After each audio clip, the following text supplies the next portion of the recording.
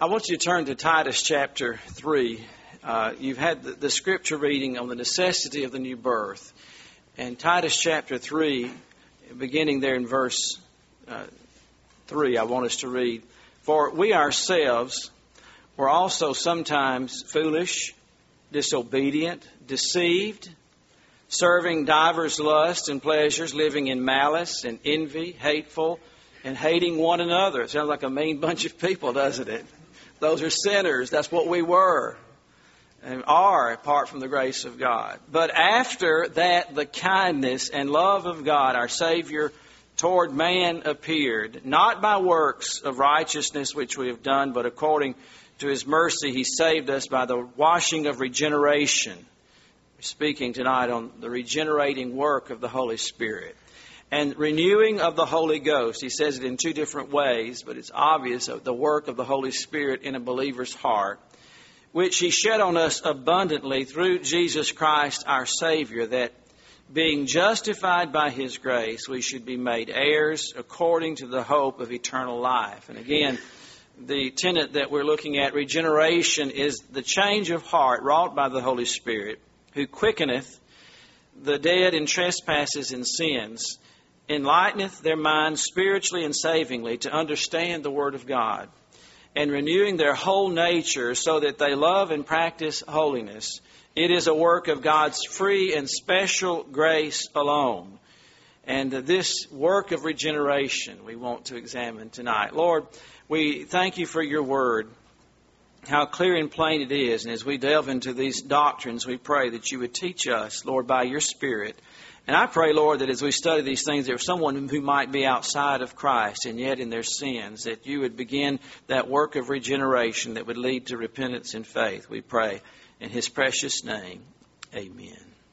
A companion portion of Scripture in Ephesians 2 and verse 1, And you hath He quickened who are dead in trespasses and sins, wherein in time past ye walked according to the course of this world, according to the prince of the power of the air, the spirit that now worketh in the children of disobedience, among whom also we all had our conversation, or our living, our way of life, in times past, in the lusts of our flesh, fulfilling the desires of the flesh and of the mind, and were by nature the children of wrath, even as others. But God, who is rich in mercy, for His great love wherewith He loved us, even when we were dead in sins, hath He quickened.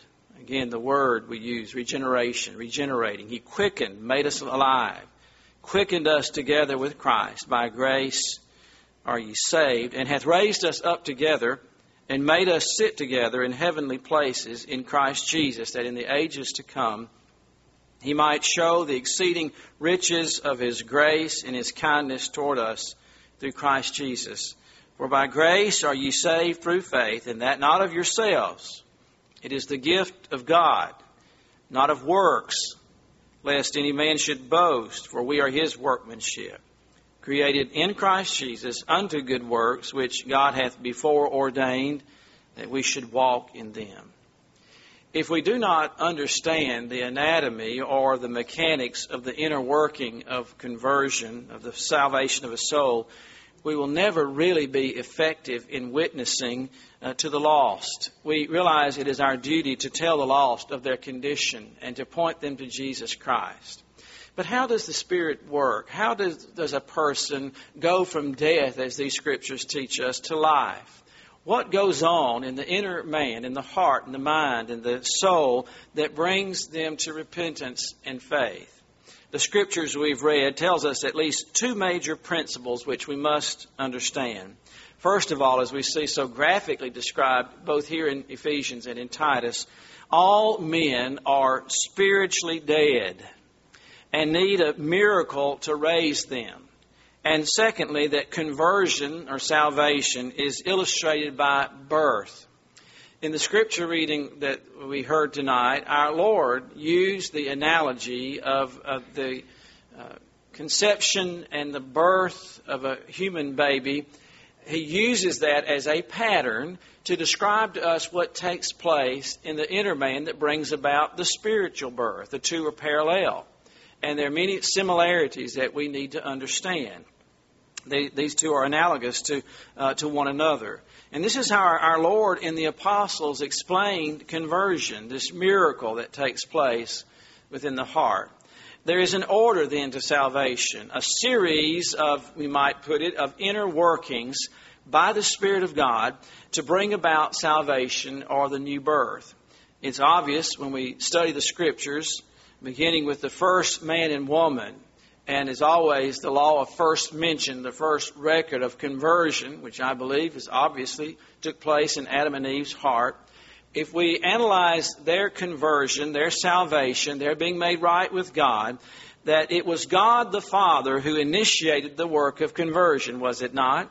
When Adam and Eve sinned, they were immediately cut off from God. They believed the lie of Satan, that they would be as God, but that was not the case. They were alienated from God, and they felt such shame and the breaking of their relationship that they had enjoyed. Their state of righteousness was removed, and they went and hid themselves, and it was God who sought Adam and Eve. It was not Adam and Eve who sought God. Adam, where are you? What have you done? Where are you hiding? And we see that questioning, that pursuit of God after those who will be saved. We see it in the opening verses of Isaiah. Come now, let us reason together, though your sins be as scarlet. And we could trace that throughout the Scriptures. God in His miraculous power, by His Spirit, brings the dead soul of the sinner to life by an act that we call regeneration. As the gospel is heard or thought about, in other words, through the preaching of the gospel or through personal witness or through someone reading the Word of God or a tract or the Scriptures, or as in Abraham's case or Paul's case, the Lord dealing with them directly and supernaturally. This call of God, and the Puritan writers and our forefathers, and of course the Scriptures, refer to this as the call of God. This call, this initial work of God enlightening and awakening the dead soul, is referred to as the effectual call. It is a call from God to the sinner individually and personally to repent and to believe on Christ. And He does that by regenerating the sinner. Psalm 18, I remember reading this verse very early in my conversion, and I began to think about it. In Psalm 18, verse 27, for thou wilt save the afflicted people, but thou wilt bring down the high looks. For thou wilt light my candle. The Lord my God will enlighten my darkness. That enlightening, that illumining, that regenerating work that God does by His Spirit. And we speak of regeneration in two ways. First, it is thought of as that moment in the life or the heart of a sinner when the Holy Spirit implants the seed of spiritual life in the soul as the gospel is heard and pondered, and it affects the mind and the heart and the will and begins everything else in that conversion process. We speak of that initial work of regeneration, of enlightening. And then we speak of regeneration as the whole process of conversion. Sometimes that word is used synonymously with the conversion process, but we need to understand the steps that are in that process that brings about conversion, from the hearing of the gospel on through assurance of new life in Christ. Our Lord told us exactly what happens in salvation. It is a birth. You must be born again. And then the question arises by Nicodemus, how can that be? What do you mean? How can I? And he's so perplexed. He asks, how can I enter again into my mother's womb and be born? What do you mean? And our Lord asked a question. You're one of the leading rabbis, one of the leading teachers in Israel, and you do not understand this work of regeneration? He should have. The Bible tells us about it. It is replete with examples in the Old Testament. We could think of Ezekiel commanded to preach to dry bones. What a ridiculous thing that is, preaching to dry bones. God will make these dry bones live. That's an example, a pattern, a picture of conversion, of regeneration, analogous to our physical birth from conception to delivery. Life begins at conception. Every one of us believe that. In fact, we're so adamant about it that those who are against or who are for abortion, we say that life does not begin at the 6th month or the 8th month or at the point of delivery. When does life begin? At the moment of conception. And when our Lord gave us this pattern of a new birth, our new birth begins at that moment of conception, that moment when the seed is planted, that moment of regeneration by the Holy Spirit. So it is in salvation. Being born again. How? Not of corruptible seed. Again, we have that pattern of seed and conception. But of incorruptible by the Word of God, which liveth and abideth forever. And then Peter goes on and says, this is the gospel. This is the plan of salvation. When the Holy Spirit has regenerated a heart, a spiritual birth will occur. And if the Holy Spirit does not cause regeneration or conception, there can be no birth. It's as simple as that. All of us are here, without going into a biological lesson here tonight, we're all here because of conception and the travail and the labor, and there was a birth that brought us into this world. This regeneration, this conception, begins at the very beginning of the conversion process. And if it did not occur, I would repeat, there would be no conversion. There's no birth without the implantation of the seed in the womb of the mother. And if there's no regeneration, there's no conception of the Holy Spirit, there'll be no spiritual birth. If first there's regeneration, and then repentance and faith, and those other sections or steps of salvation will occur. Now, even though we use this analogy, and our Lord uses this analogy Himself, we must not think that from the point of conception, I'm sure no one does, but let me be to clear up that it is not a 9-month process. There's not a certain amount of time. Those things we're ignorant of. We don't know from the point of conception to the point of assurance how long a process that would be. And some people, it's a flash. It's almost instantaneous.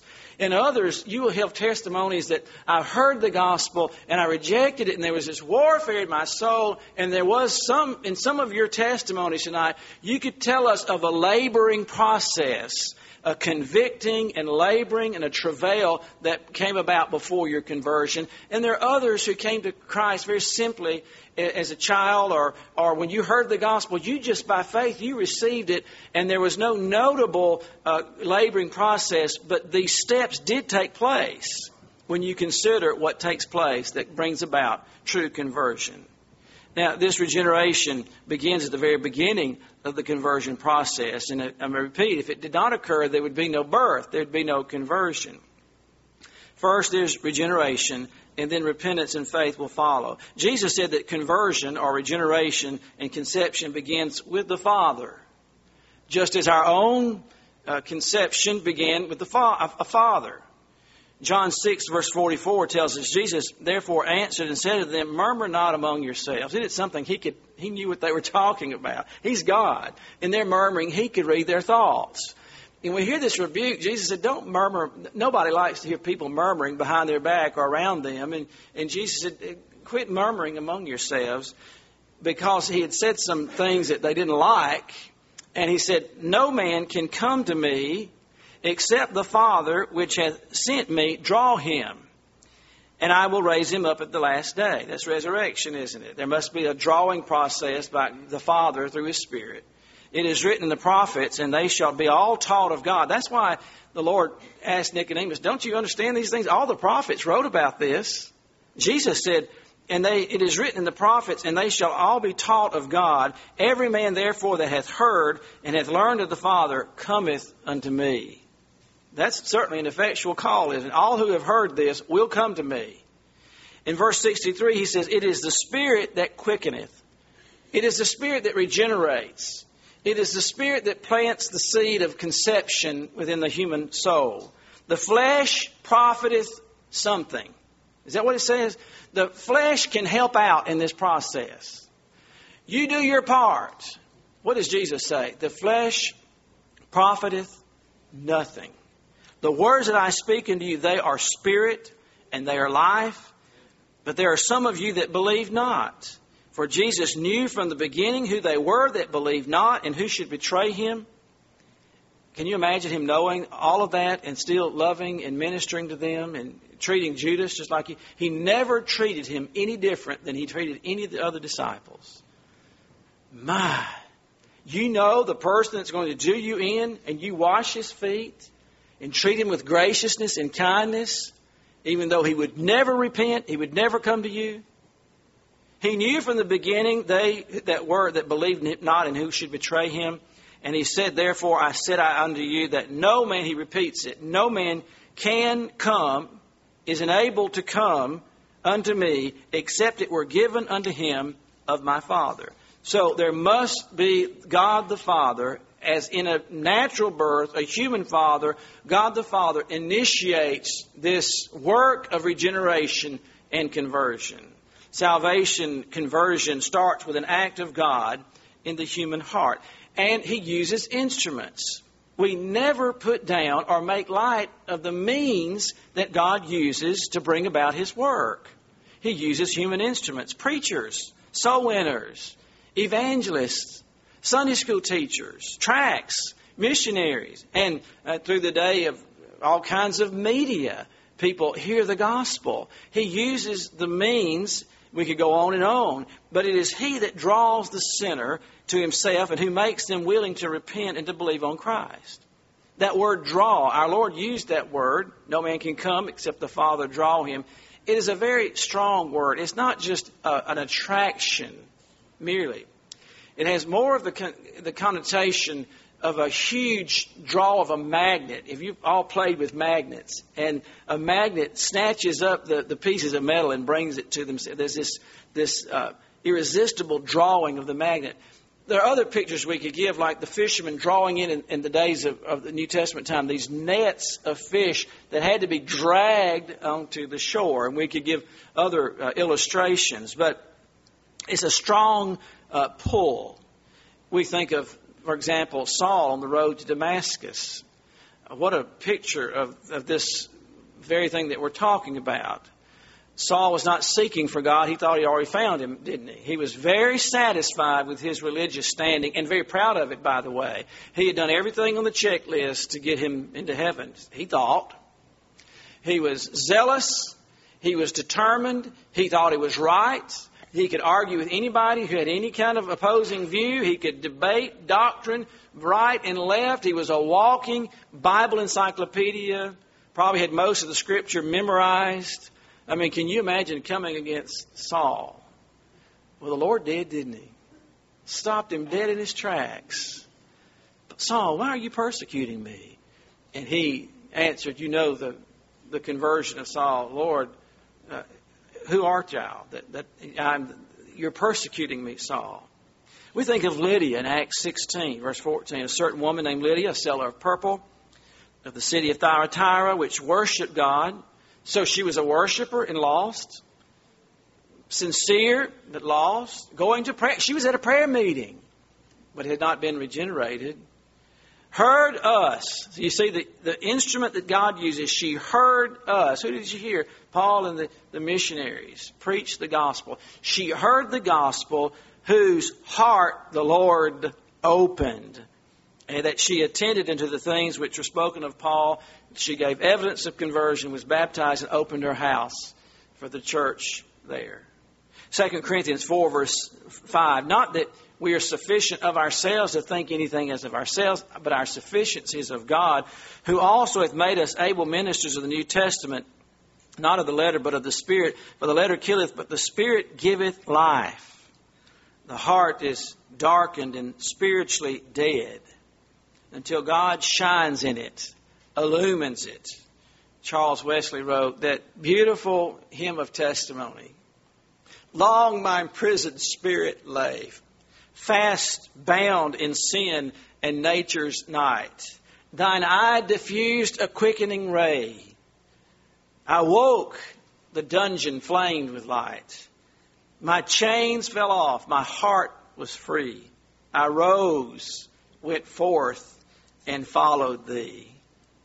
This first act in salvation, then, is a creative act of God, no less miraculous than the worlds that were spoken into existence. And I would venture to say no less miraculous than the miraculous virgin birth of our Lord, which was an act of the Holy Spirit. No less a miraculous act than the raising of the dead.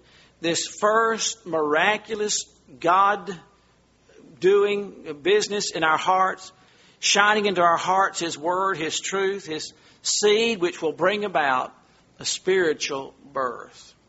Regeneration is the first stage of that which will lead to conversion and assurance of salvation. But what follows is repentance and faith and forgiveness of sins, and even, as I've mentioned, the assurance and the joy and the peace and all the byproducts that the Holy Spirit alone can produce in our hearts of the new birth that follow faith and repentance.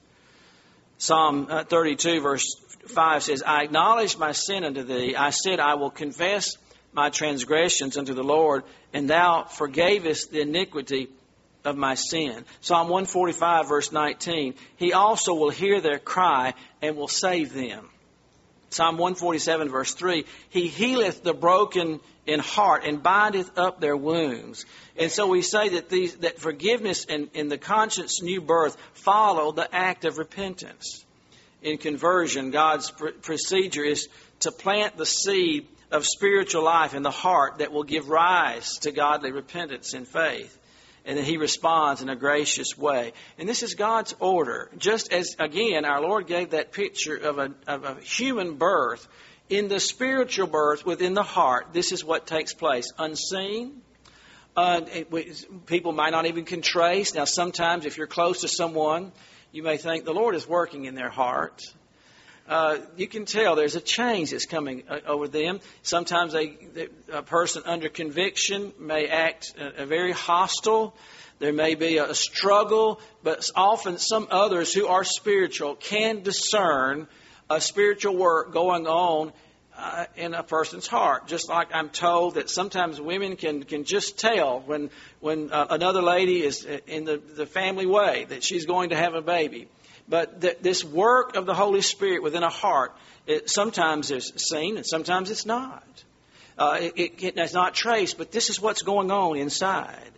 Think about Isaiah 55 verse 7. Let the wicked forsake his way, and the unrighteous man his thoughts, and let him return unto the Lord, and He will have mercy upon him, and to our God He will abundantly pardon.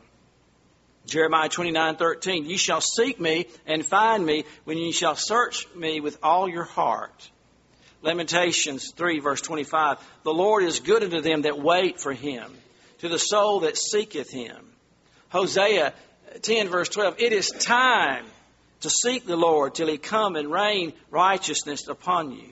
Zechariah 1 verse 3, Turn ye unto me, saith the Lord of hosts, and I will turn unto you. And so we see this miraculous work of the Spirit when a person looks back over their salvation experience, their conversion. They always see it as a single event, a specific time, a particular service, or a certain circumstances. As we look back on our own birthday, and all I can tell you is that I was born December 23rd, 1957. Write that down. That's an important date that you need to know. But there were events that led up to December 23rd, 1957, unseen to me, unknown to me. I was unaware of them, but they took place and they happened just the same. And so there is a salvation order, or if you will, stages of conversion, and we can enumerate them in this way. There is conception, where the seed of God's Word, His initial work of the Spirit, is wrought about in the heart, which brings about the conviction process, convicting the person. Yes, I am lost. There's something, I need the Lord. And they may express it in different ways, but the Holy Spirit's conviction will show a person of their condition, which will lead to repentance and faith.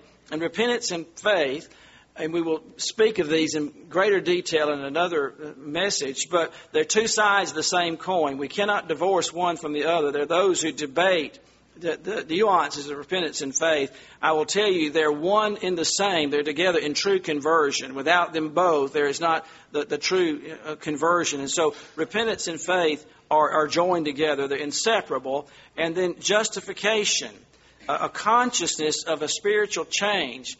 God justifies us, but we're made aware of it. That our sins have been forgiven, that we have been cleansed, and that the new birth has taken place. And a converted person may not be able to explain it. Remember the blind man? They said, what happened? How did he begin to question him? What did he say? Well, whatever, you can say whatever you want to. All I know is that I was blind, but now I see. And so that may be our testimony. We look back on it and said, I was lost, I was undone, I heard the gospel, someone came to my door, knocked on the door, whatever those circumstances were. But if you were to be able to dissect and look with a spiritual microscope in your heart, this is what took place. And then we say conception, conviction of sin, repentance and faith, justification, this consciousness of a spiritual change that's taken place. And then fifthly, assurance. Now, in this process, assurance is one that sometimes people struggle with. And we will discuss that. But assurance comes that I know I have passed from darkness into life. I know that I'm a child of God. But the assurance of our salvation is not something that a soul winner or a pastor can give you. I've seen people try to talk people into assurance. Oh, of course, and they just go through the Scriptures and go, well, of course, right here, look at this right here. And we are to give Scripture and to help people. But let me tell you, only the Holy Spirit of God can give assurance of conversion. The Spirit of truth only deals in truth. The Holy Spirit of God is very sensitive. He can be grieved. And the same Holy Spirit that convicts us of sin and that we are a sinner and need to be saved can be grieved to the point, even after conversion, that the assurance is not there. And that we begin to wonder about I've heard people say, after their conversion, I've never doubted one time of my standing in Christ. And that may be. You may have that testimony.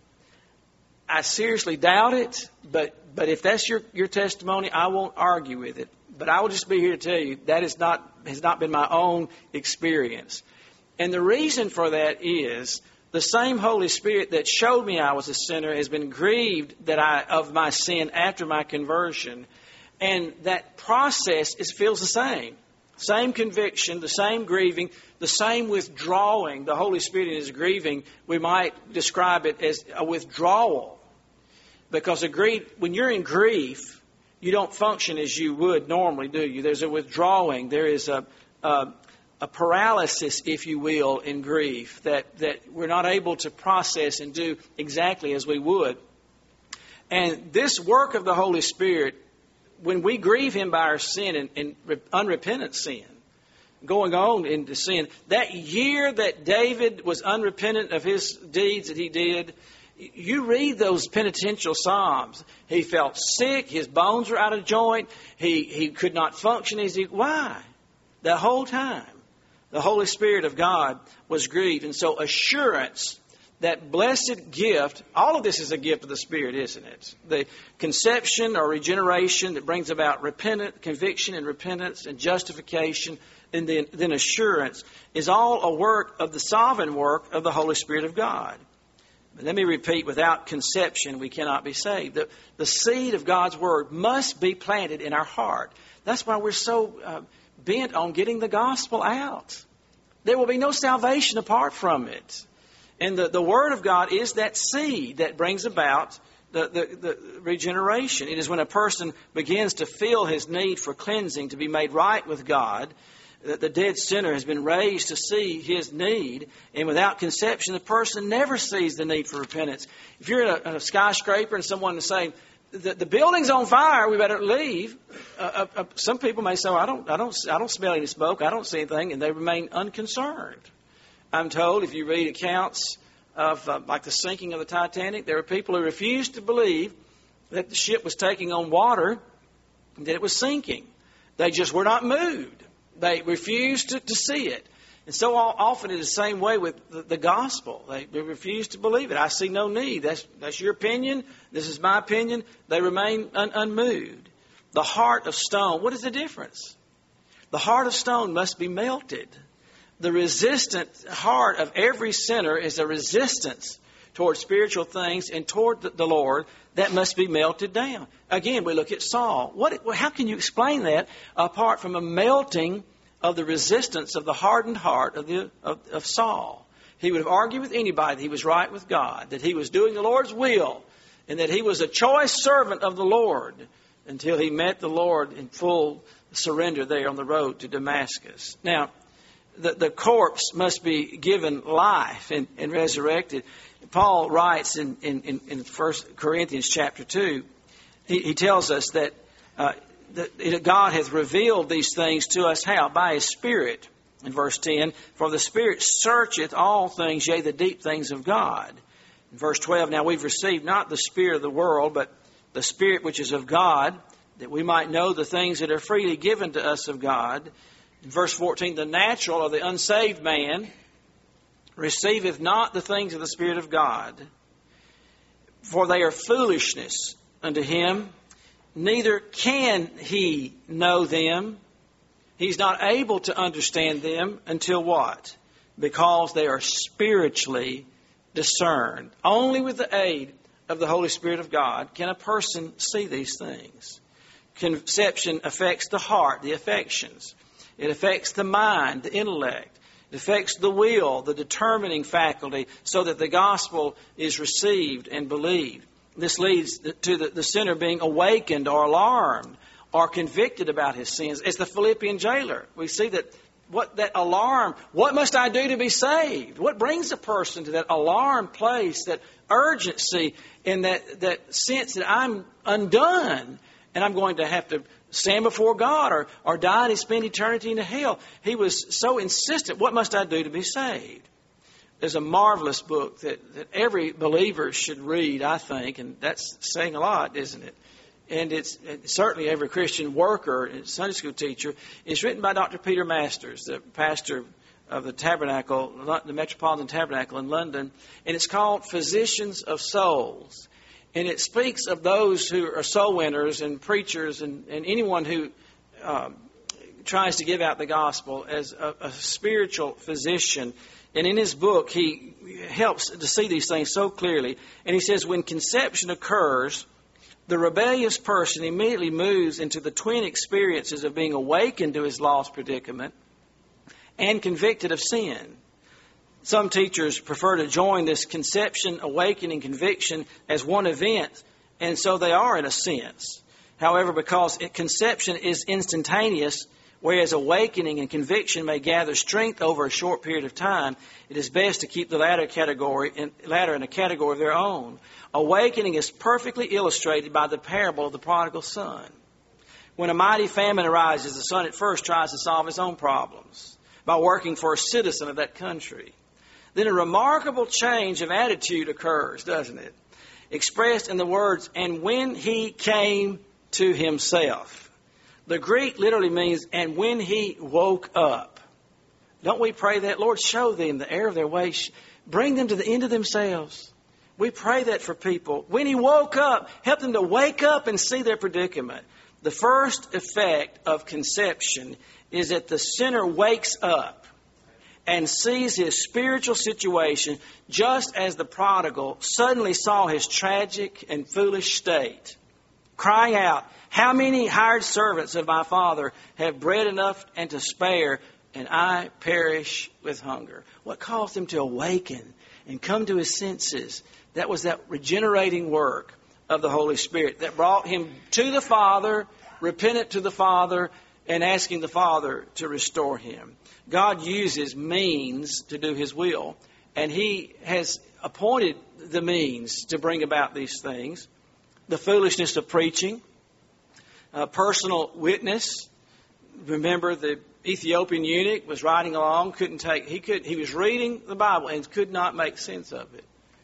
He asked, what did he ask the evangelist? Is this person, whoever is writing, is he talking about himself or is he talking about somebody else? He was reading Isaiah's beautiful prophecy of the Messiah.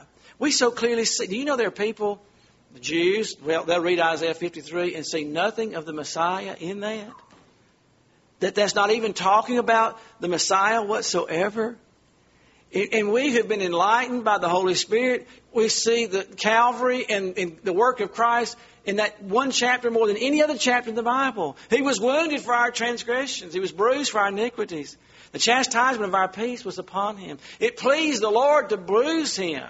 And the Ethiopian said, who's that talking about? What is this? He'd spent all that time and energy and effort and money. He'd come to Jerusalem because he heard there was a temple there. The truth, the Creator God, truth was there. His chosen people were there. He had a word. And evidently he bought a scripture, which it was very expensive to buy a handwritten copy of his own. And he had the scroll opened up to Isaiah, and he still didn't know. He was on his way back home to Ethiopia, dejected and wondering, I made this pilgrimage. I've done all this spiritual work. I'm sincere. He just didn't get it. Why didn't he get it? Philip asked him, do you understand what you're reading? He said, how can I understand what I'm reading unless somebody tells me? Now, Philip was the human means. The Word of God was the means that the Holy Spirit used. But I will tell you, that man would have never understood what Isaiah 53 was talking about if the Holy Spirit had not illumined him and opened his heart and mind by the work of regeneration. And what a glorious teaching that is. Faith cometh by hearing, and hearing by the Word of God. But there must be an initial work of conception, of quickening inside the heart. Again, Dr. Masters writes, although conception is instantaneous, this ensuing experience of being awakened may dawn and deepen over a period of time. As the outward agency of preaching and counseling and reading continues to be used by the Spirit to press gospel truth home to the soul. Again, when we look back over our conversion, our salvation, we will date it to a particular date, a revival, a camp, a meeting, someone dealing with us, or we came to the end of ourselves. But if we truly knew about it, and if we were honest about it, if we began to examine it, we remember when the Lord first began to speak to our hearts. And it may have been the planting of the seed by Sunday school teachers or by our parents teaching us the ABCs of the gospel that led to that work where the Holy Spirit opened our hearts and brought us to that place of repentance and faith. We praise the Lord for the work of the Holy Spirit of God. The Holy Spirit of God moved upon the face of the deep in creation and was instrumental in creation. We see it there. The Holy Spirit allowed and caused by His sovereign work Mary to become expectant with the Son of God, the Lord Jesus Christ. It is the Holy Spirit that speaks to our heart and brings about a work of conception, regeneration that will lead to repentance and conversion. We praise the Lord for His working of His Spirit. The song says, I know not how the Spirit moves, convincing men of sin, bringing him and creating faith within. But we do know this, what? He does it. I know whom I believed and am persuaded that He is able to keep that, which I've committed to Him against that day. Praise be to God the Father who initiates conversion. Praise be to God the Son who made it possible for us to be saved. Praise be to the Holy Spirit who accomplishes that work in us by His mighty, mighty work. What an humbling thing. Who could boast? All we can do is point to the gospel and point to our Savior and say, oh, worthy is the Lamb that was slain. Hallelujah. What a Savior. Our gracious Heavenly Father, we thank You of Your doctrines, these deep words, these precious truths that we praise You for. Lord, we could not of ourselves. We think nothing of ourselves. Nothing in our hands we bring, but simply to Thy cross we cling. And I pray, Lord, that even this preaching of this glorious doctrine would open hearts and enlighten men and women to their need for the Savior and bring them to repentance and faith and assurance, we pray. And may we do all that we can to assist and help and preach and teach the glorious gospel of Jesus Christ. In His name we pray. Amen.